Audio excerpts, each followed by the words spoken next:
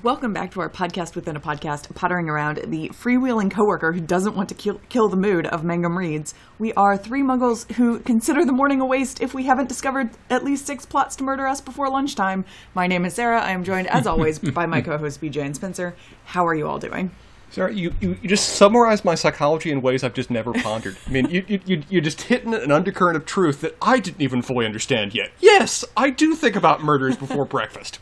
Well, we are past 2 Well, now. murders against you. I think there might be a lot of other people, and I might be one of them, of murders of other people that I might want to commit after breakfast. Got to do it on a fuller two different types of people in the world. So we are on chapter, what's our chapter number? 17, I believe. 17, the 4 champions. 17, the 4 champions. So we are making our way along through Harry Potter and the Goblet of Fire. And we have some segments that we do here. We have a rapid fire recap, BJ's Wizard Wheezes, Newbie's Notes with Spencer. We award house points. And then there are questions, queries, qualms, quibbles. I think that's it. That's enough cues. Yeah. You don't want to add more cues. You get enough as is. Yes. So, are we ready for the recap? Well, Sarah, last time around, you had an incredibly controversial moment for the judges of where they were faced with, a buzzer beater kind of moment, and they ruled against you. I know, and social media has been aflame in my defense. I mean, I would say it's more of a bludger. Yes, Spencer? No, I have nothing to say. Sarah, how long do you think this chapter's going to take you? It's a bit shorter. It is a bit shorter, although there is some... Yes, it's a bit shorter, but people are talking the entire time throughout the chapter, which gets a little sideways sometimes. This is the chapter in which people explain things to each other and are sort of irritated.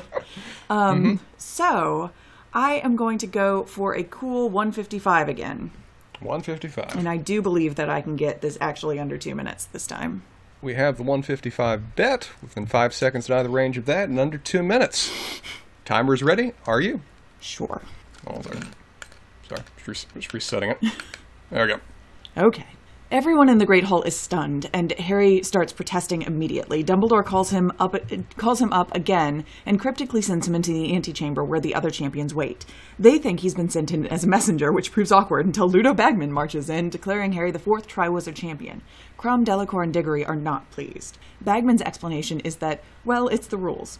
87 other people burst in, and Madame Maxime and Professor Karkaroff are frothing at the mouth. 2 Hogwarts champions is unthinkable, and they're blaming Dumbledore. Snape, however, is perfectly happy to blame Harry. Dumbledore dismisses this and questions Harry, who's as baffled as anyone. Karkaroff appeals to Bagman and Crouch as the impartial judges. Bagman demurs to Crouch, who indicates that the rules say that if your name comes out of the goblet, you must compete. Karkaroff wants each school to have 2 champions, but the goblet is closed for business. Karkaroff starts making threats until Moody comes in. His theory, leveled at Karkaroff, is that someone put Harry's name in the Goblet of Fire precisely in order to kill him. Karkaroff and Maxime scoff at the idea, but Moody insists that it must have been a powerful wizard to have hoodwinked the Goblet of Fire, certainly not a 4th-year student. Moody says it's his job to think like dark wizards. Pointedly, he says this at Karkaroff. Dumbledore doesn't see any other option. Harry's got to compete. So Crouch, looking ill, lays out the first task, a task of daring to take place in about a month. They can't get help, and they don't have to take end-of-term exams. That's about all the instruction they get here. And then the meeting breaks up. Harry and Cedric leave, and Cedric certainly believes Harry put his own name in. Harry can't wait to get back to Ron and Hermione, who might actually believe him. He ponders Moody's theory and immediately remembers his dream about Voldemort and his plans, but when he gets back to the Gryffindor common room, he's met by a huge celebration. Fred and George have arranged a feast, and Harry spends the rest of the evening explaining that he didn't put his name in. He finally breaks away to find Ron in the dormitory, but he's acting very oddly. Ron absolutely believes that Harry found a way to enter the tournament, and that he did it specifically without telling Ron or letting him in on the secret. He yanks his bed hangings closed, leaving Harry baffled and angry. Perfectly done. 157.50. All right, I think I'm on it. I did have to hold a cat back in the interim. I paid that cat good money to interfere better than he did. So yeah, a very talking heavy, accusatory heavy chapter we have here. Yeah. BJ, what are you wheezing about? I'm actually not wheezing about a lot this chapter. It was a chatting chapter and not anybody in particular saying anything particularly interesting for the most part, I guess. Interesting to you, BJ. Well, not interesting, like, said in an interesting way, yes. Not like plot. My wheezes are not plot relevant. They wouldn't be wheezes if they were plot relevant. Never were truer words, notes. BJ. Okay, sorry. Took me a second to get that one. Well said. So, I will wheeze about the writing of a French accent. I knew it was coming. Again, so, like, the interactions that J.K. Rowling has with the world fascinate me because it's like, there's no way that she hasn't interacted with French people in her life and listened to them speak. I would also presume that she might have read some things. I mean, I think we have a very good reference material that we were doing in our quote-unquote parent podcast of Agatha Christie and the loads of French people that sort of end up in there and how they're written. This is I'm pretty sure she was like, how to write an accent, came up with some German thing, wrote that, and then was just like, wait a minute, I need to do some things to like make this clearly French, so I'm going to put in some French words there and drop some H's. And that's going to be my French accent, I guess. What? It's a wonderful point to bring up, BJ, and it's a wonderful point of comparison between how Agatha Christie does this versus how J.K. Rowling does this. And I think it's speaking to just two entirely different audiences. Like, Agatha Christie will just write in French. No translation. Yes. She'll just write in French. She assumes her audience is either bilingual, will understand, or will look it up. J.K. Rowling is playing purposely to the groundlings. She is playing for the funny foreigner trope. And I think that's an intentional call on her part. I think it also, too, I mean, I think that she is certainly playing for that. There is no question about that. But I do think that there is something in how she has written these French accents that, like, would practically make them easier for parents who are maybe not like super interested in doing accents. Yeah. Like, if you just read them phonetically, you will at least get an interesting accent for your kid if you're reading these chapters out loud. That's true. Not clearly French though. Is what I'm just trying to do. That is fair. Yes. It's aggressively German. It's aggressively German until it flips into French. It kind of reminds me of Spencer, every so often you try and do a Russian accent that morphs into a lot of other things. It goes so many places quickly. And it's usually not like, it's vaguely Russian and then it just, like, makes a hard left turn. This is where I feel like, this accent is going. Well, to be fair, we do not know that Beauxbaton is... Actually, we do not know that Beauxbaton is in a sort of, like, Parisian area of France. It could be in Alsace.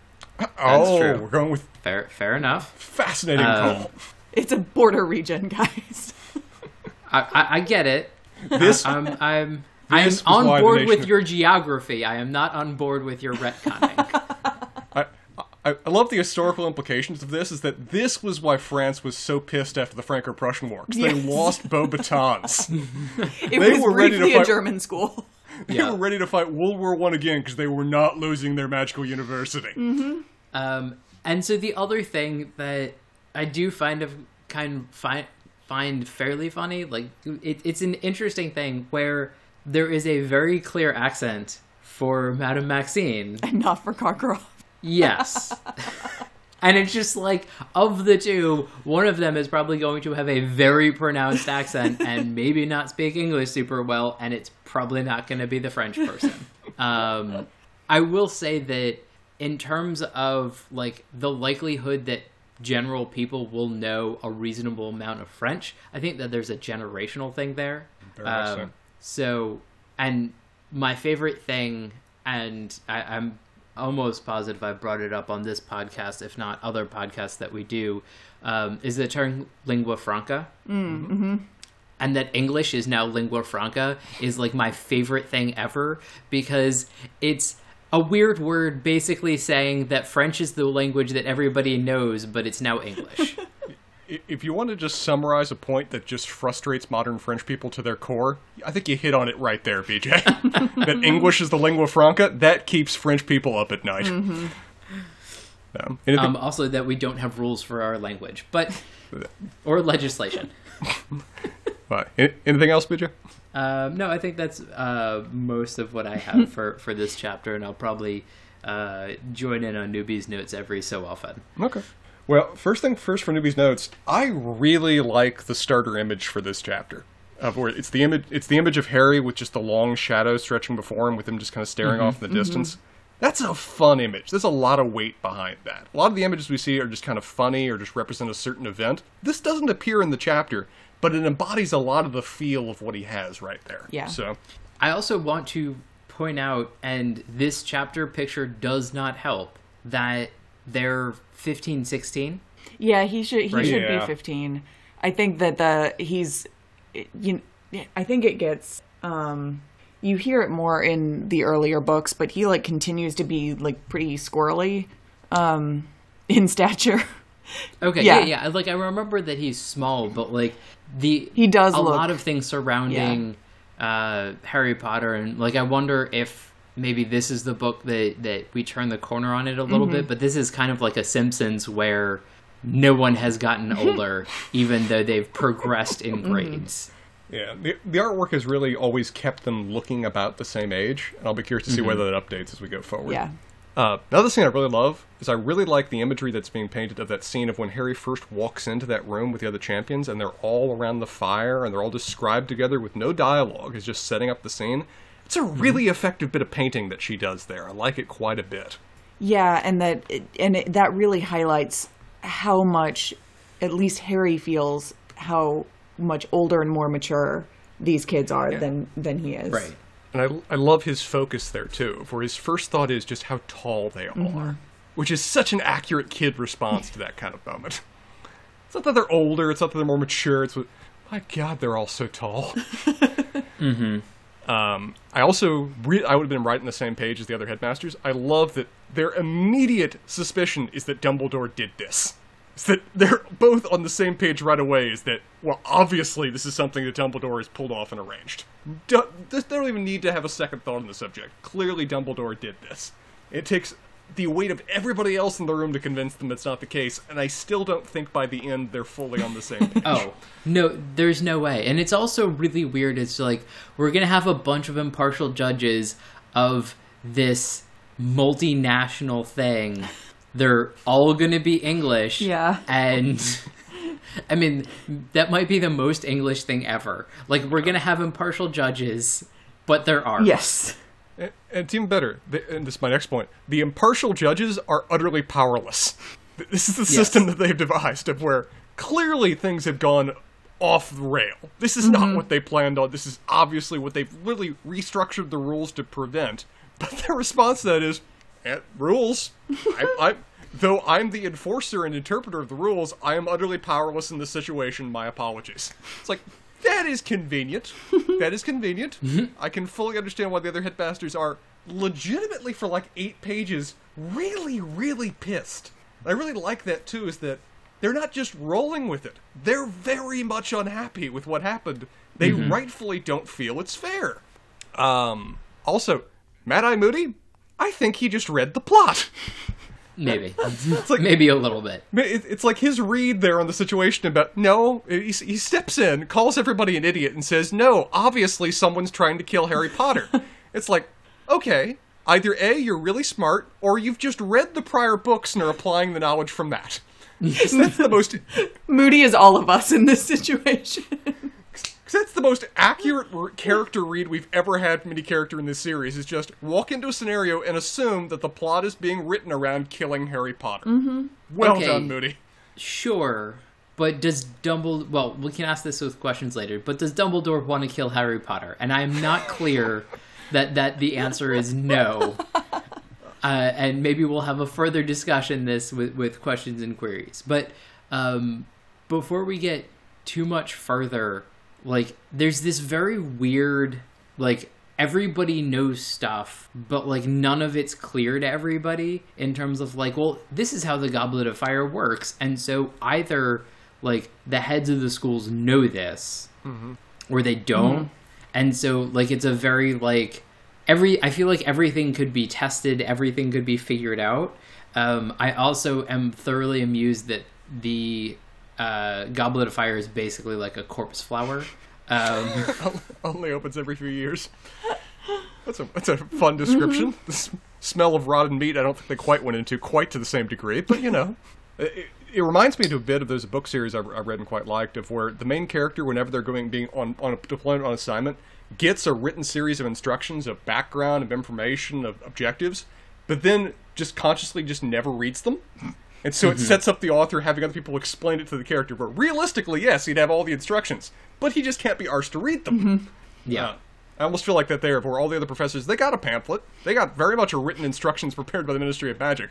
But it was a short flight, and there was other things to do, you know. So, but the other thing is, like, if this is always called the Triwizard Tournament, which I'm not clear about and might be questions later, it's like, is there enough headmaster turnover? I mean, it's only been a couple of years since they last did this, and so... It's been a long time. No, it's been a few hundred. It's been since the Wizarding War? Yeah. No, it's been... Yeah. Well, the last time they did a Triwizard Tournament, I thought it was hundreds of years in the past. Didn't they say that? I think so. I mean, it's been like it's like a generational thing. I'm not even sure that, like, to your point, Spencer, I'm not sure that even the parents' generation have, like, seen any of this. Yeah. Okay.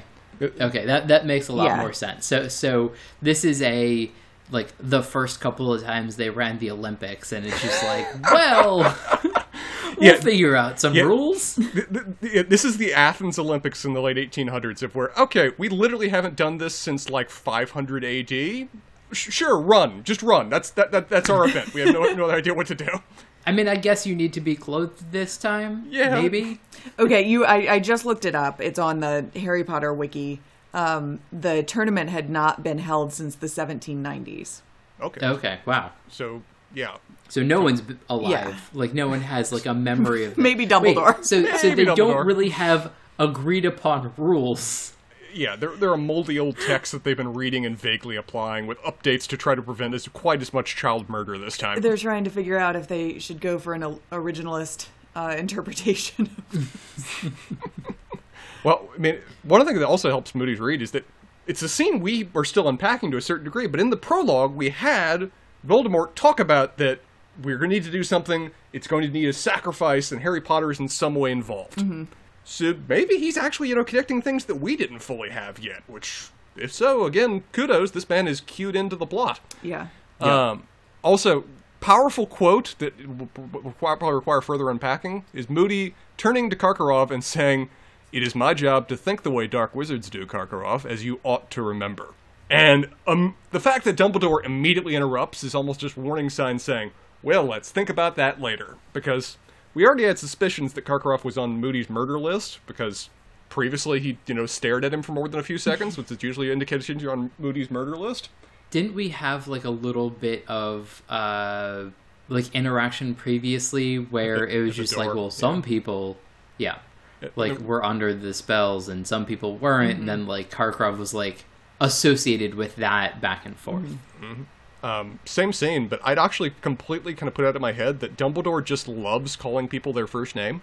It's like, that's his standard means of communicating with people. I don't even know if he knows people's last names, but he just speaks in first names, so Alistair Moody instead, or Alistair. And I love how startled Harry is by that, like, oh, of course. It's like, well, I guess his first name isn't Mad-Eye, that makes sense. He wasn't baptized Mad-Eye Moody. Oh, man. Whew. That's parents setting you in a direction in life, if that's the one they put on the certificate. Yeah, speak it into being, I guess. I don't know. Another thing I really appreciate about this chapter is what I like to refer to as NPC frustration. Where we finally get somebody just looking at Harry and just saying, dude, this is fucking unfair. Why are you the main character and I'm not? Where kind of everybody's, brief is happy for Harry, even though they all assume he's a lying sack of shit. But we get Ron essentially finally representing what would actually be, I feel, a much more accurate high school feel of we're looking at this at, why are you the golden boy? Why are you doing all these things? How did you pull this off? Why didn't you include me? I appreciate that because I feel like that's a more authentic read for how a lot of these kids would respond to the kind of obvious favoritism that Harry just runs in the story. Even if they ultimately believe him that he didn't instigate this, the world did, and that's not fair. So I like that we get Ron, of all people, just saying, being standoffishly jealous or feeling a little bit betrayed by what went down. I think I guess my read on that was less like, why do you get to do all these cool things, and more like, don't you understand how much I like hijinks? Like, why would, like, are we not friends? Yeah. Why would you not include me on this? Like, we've been under the invisibility cloak together. We've done we've planned all of these things, like, as friends, and usually as a group of 3. Like, how could you not? Like, in this, What? In this thing, especially when my brothers already did this. It's a very intentional bit of plotting on J.K. Rowling's part that Hermione is not there. If she'd been there, she would have done what she always done and kind of smoothed ruffled feathers between the two and explained things. But the fact that she isn't allows it to end on what is a far darker and I feel more effective moment. Yeah, and there is certainly, with this ending, there's the potential for that to fester. Yeah. So the other thing that I find interesting, and I'm not sure which way I go on this, we actually have a mention of a powerful wizard object that may get used again. I have a feeling it might be a key in some of the upcoming events, but of the things that we've listed in every other book that never come back again, the invisibility cloak does seem to, like, come back around a couple of times, and I wonder if, like, 99% of that this is his dad's thing, and so this was like a bequeath powerful wizardry thing, and so it gets to come back and you get to sort of hearken to his parent, rather than like here are magical items that people can use and I will use it in the plot. So it's a little bit less of a one-off. I do too appreciate that it's a return magical artifact, just because how much that ties back to the kind of myth and lore the story arises from. That it's not just the sword that Arthur pulls out every now and then, it's Uther Pendragon's sword, and that kind of makes it much more powerful and meaningful. Other things that are very powerful and meaningful that just left me actually laughing out loud, we get a return of Weatherby, and that's just great. That was a fun callback. That was an absolutely hilarious callback. Percy just lives that now, and that's just the most wonderful thing ever. So, have people, like, made a decision, or, like, am I in the minority that, like, Percy definitely gave this name as a, like, I don't want to be associated with my dad, and now it's coming back to bite him in the ass? You're the only person I've ever heard talk about that. I mean, I feel like I have, like, little mythos that I come up with, but I feel like that's a little bit more reasonable. No, that one actually might have a little bit of... They're all dinosaurs. Yes. I also really appreciate it's Barty Crouch. He's probably the most competent man in government. He's got a staff of people that he cares about. This is probably the kind of office of where Weasley has a friggin' nameplate at the edge of his desk, and still Crouch cannot be bothered to actually know this guy's name. No. He got him the nameplate, and it says Weatherby. Oh God, even worse. It was a gift that Weasley can't second guess him on. You can't correct it now. He is just also Weatherby. Interesting that you bring that up, Spencer. That presumably he's competent and has a bunch of people working under him, and then basically was like, "Well, I need to leave the office. Let's have the mailboy be in charge for now." Yeah, apparently. I'm willing to believe Percy Weasley's a couple steps above Mailboy, at least in his own mind. But I like that Crouch, though he's put him in charge, cannot risk it to be gone for more than 5 minutes. It's like, nope, I do not have time for a drink. Weatherby is in charge of the government right now. That can't stand for long. Fires may just keep burning. I also sort of imagine him as the, like... He realizes he's leaving the office and hasn't, like, set up a proper, like, you're in charge, and Percy's the last person he sees before he walks out, and just like, all right, until I get back, you're in charge. And then, like, he got to Hogwarts and it's just like, wait, Weatherby's in charge. All right, like, I can't really stay that long, guys. Let's make this fast. Man, that's a fun thing, where he's the new guy, so his desk is just closer to the door, so he was literally just walking out the door, so the first guy's like, you're in charge, don't call me. Just goes. Other things that made me laugh, I think for the very first time ever, Harry actually raises a suspicion about where the plot is going and may be right. That's never happened before. It's crazy, right? Like, it feels very weird. Harry, without prompting, without already having, dark wizard spells being cast on him, immediately assumes, well, Voldemort probably did this. And he's right! Probably right! It's like, oh my god, you're growing up, and I'm so proud of you for the next 6 minutes before you annoy me again. Because it's gonna happen. I know you can't sustain this too smart, this too clever of a thought for too long. But for now, solid head pats. Well done, Harry. I mean, right around now would be like a good time for him to be like, oh yeah, Dumbledore, can I have Dumbledore? There we go. Sidebar, I had this dream about Voldemort, like, basically planning this exact thing, and then my scar really hurt. Is that a thing that I should worry about? Yep. No, Yep. It's fine. Now, I'm fully suspecting that even with this new knowledge, even with being admitted to the tournament, he's going to get another letter from Sirius Black and send him back another letter telling him to piss off and go home. That's just what Harry do. Mm-hmm. Apparently it works for him. He's not dead yet, despite all threats to the contrary. A real high bar you're setting, Spencer. I mean, I'm like, if there were ever a character that embodied plot armor. Hell, practically the Cloak of Invisibility is his plot armor. Yeah. Fair enough. But, Sarah, winners, losers for this chapter. We've got a few options, I feel. Yeah. Although I think that there are distinctly more options for losers this chapter. The sheer number of people who are unhappy at the end of this chapter. High. Very high. Yeah. For winner, I'd put forth Alistair. Yes. Alistair and Dumbledore, like, probably my top two. I think that I would put Alistair up there. I think that, from the information that we have in this chapter, Dumbledore's feelings about the whole thing are still pretty opaque. Mm-hmm. He's sanguine to it, but he looked legitimately still caught off guard in a way we've not really seen him before. Yeah. Yes. I have it doesn't follow the rules, so it immediate disqualification, but Percy.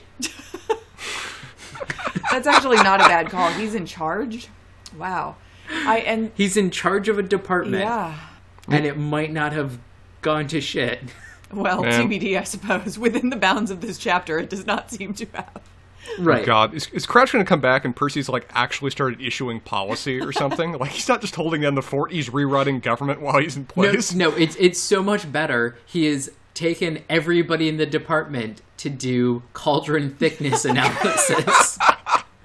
Field trip. It is getting done now. I feel like our other option for winner is. Options for winners are Fred and George, who got to hold an impromptu party in the dorm room, which is always a good night for them. They put it together quick, too. Kudos. Mm-hmm. But I do think that, in the spirit of the winners and losers, I do think that it has got to be one Alistair Mad Eye Moody, who got to limp into the room and be right about things. I think this chapter is also further proof that Alistair is just the master of inferences, because we got him to see previously arriving on a bolt of thunder kind of thing. I'm purely picturing him have a hobbled over fairly quickly and just waiting at the door for the perfect moment to just dramatically enter. Yeah, if so, he also is a very good mic drop character. Mm-hmm. Oh yes. Mm-hmm. So I'm going to choose him loser or winner. I'm sorry, loser. Ooh, a lot of options. Madame Maxime and Professor Karkaroff pissed. Very. Yeah, I think your analysis with Ron, I'd be hard pressed to. Harry isn't in a great position, but we don't really know the ramifications of this yet and how it's going to play out. We can probably assume that this is not going to be great for him going forward. But now, he doesn't die, so yeah. I think Ron is in such a state at the end of this. It's hard for me. I realize he's being kind of shitty to Harry, but that doesn't really mitigate any of the deep jealousy and resentment he seems to be feeling at this point. It's a rough night for Ron. So lost some house points there, I think. Okay. I very much agree. I'd only offer as an honorable mention that the fact that Weatherby exists is an albatross around Percy's neck for all time. So once again, runner-up, winner, and loser. Percy. Questions? Does Dumbledore want to kill Harry? Spencer, what questions do you have? On that point, I feel that Dumbledore is very much the kind of teacher that believes that kind of constant threat of life of limb, that kind of constantly pushing yourself beyond any bounds that are reasonable or capable of, is how a person grows, and has just taken that to the nth degree. So does he want Harry to die? No. Does he want him to be under mortal threat? I think yes. Whether Dumbledore is, would that be your response to, like, whether Dumbledore actually orchestrated this or not, it's probably the reason he's allowing it to go forward? Yes. Yeah. I think Dumbledore has the power constantly to intervene to derail the plot, to probably make people better off in the short term, and consciously decides not to. But I think it's... Go ahead, sorry. The two people in question that were controlling things, one does not give a shit and doesn't want to even be there, and the two cares very much about it happening, but doesn't sweat the details. Dumbledore could have put a thumb on that scale and gotten any result he wanted. Absolutely. Yeah. So what I was going to say is, as we move forward, and, like, I have some general knowledge as to where some things are going to be going, but, like, I feel like Dumbledore knows a lot more about what's going on with Voldemort, and maybe that's why it's just like, no, like, if we don't put Harry in mortal danger on a regular basis, or at least the threat therein, like, he is 100% not going to survive in the next not too long, Voldemort coming out and killing Harry for unknown reasons and with presumably somewhat known ramifications in the wizarding world. And I think that's sort of where that might come from, which is a little bit more reasonable, but right now it just seems a little, like, oddly capricious, or not oddly capricious. It seems very Dumbledore capricious. Yes, but dangerously capricious, yes. Which Dumbledore doesn't seem to be with anybody else. Yes. I don't know if I've ever actually heard those two words paired together, but that's utterly perfect. That is the most accurate description of Dumbledore's character I've ever heard. Dangerously capricious. Well said. Question from me. How much are the rules for Triwizard Tournaments written in advance of each one, or is this very much a hidebound tradition kind of thing? I think my impression is that it's a hidebound tradition kind of thing. I am furiously searching through the Triwizard Tournament entry on the Harry Potter wiki because I actually have a related question for you, Spencer. Oh, okay. I can't help you much with Harry Potter knowledge, but I'll try. Well, we have been told that when your name comes out of the Goblet of Fire, that you are under a binding magical contract, or actually when you put your name into, I think it's when you put your name into the Goblet of Fire, you are under a binding magical contract. What do you think the terms of such a contract are, and how is it enforced, Spencer? Well, this is what's called kidnapping, and that's and unless you're the U.S. military, that's a crime. So yeah, there would be enforceability issues here with basically holding somebody against their will to participate in a tournament of where death is so historically presumed. They've rewritten the rules to raise the age minimum so as to avoid the sheer amount of demise among students. So yeah, there's some legal enforceability issues there, particularly when Dumbledore 100% fully believes that Harry didn't put his name in. He didn't do it. He didn't sign the contract. His name is forged.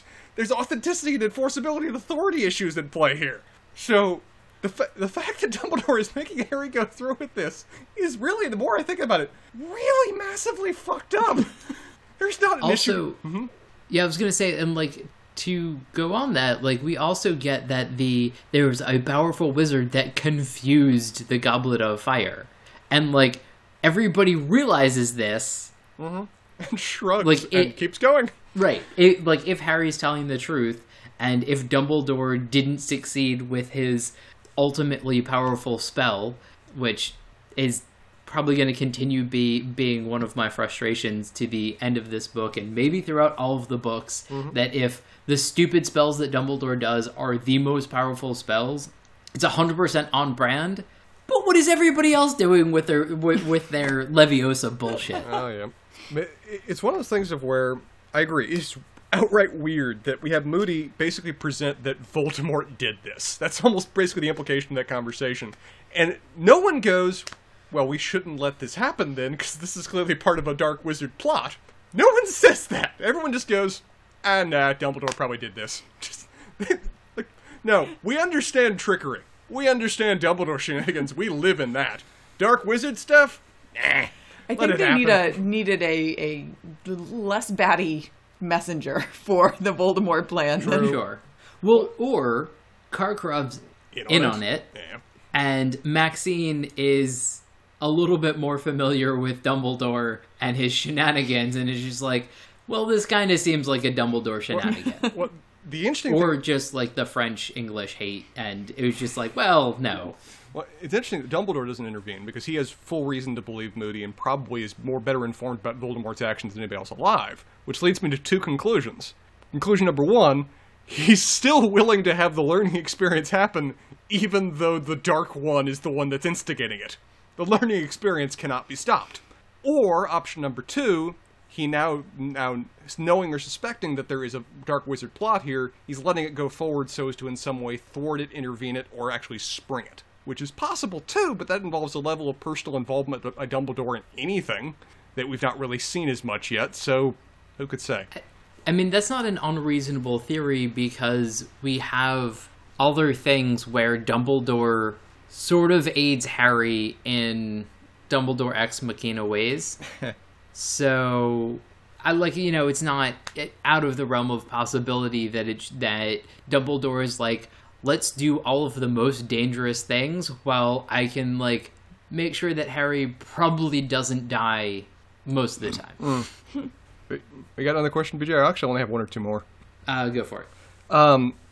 Based on how just utterly finagling and just randomly adjusting they are about the rules, if there's just like a sporting book that keeps track of sports records in the Wizarding world, is it just like 90% asterisks? Is it just kind of thing? I mean, picture the results at the end of this tournament. If one of the two, champions win, particularly if it's Harry, are the other schools going to ever let that record stand without a massive asterisk on it? Probably not. Let's be fair. And I would like to, so I told you that the last, speaking of asterisks, the last of the Triwizard tournaments before the one that we are in now was in 1792. And would you like to hear a description of the tournament from Hogwarts: A History? Absolutely. Well, the heads of the participating schools are always on the panel because all three of them were injured during the tournament of 1792 when a cockatrice the champions were supposed to be catching went on the rampage. Okay. So that feels like an asterisk. Yeah. Actually, here's a follow-up question from that one. Help me unpack what details we get out of the first step. Yeah. Because we get a description of the first aspect of the tournament here. And it is a key part of it that they can't know what it is in advance. Right. And that they can only bring their wands. Yes. I think you've mentioned before that kind of element of mystery is an integral part of how these steps go down. But are they all going to be structured in roughly the same manner, or is this one meant to be rather unique in that? You're shaking your head. So rather unique in that regard. This one, the first task is the only, I can tell you, is the only one of the three where they don't have at least some clue as to what is coming for them. That implies personal to me. That suggests in some ways that, yeah, for me that kind of vaguely implies personal. I don't know how they would really work that in. Mm-hmm. I mean, Bogart, there's personal magic that happens a lot, like the whatever savior unicorn thing, and whatever protects you from the... Okay, yeah, I gotcha. I don't remember the name of the spell. Patronus? Yeah. Yes, Patronus. No, I was only confused because we do actually see unicorns at some other point in time. We do.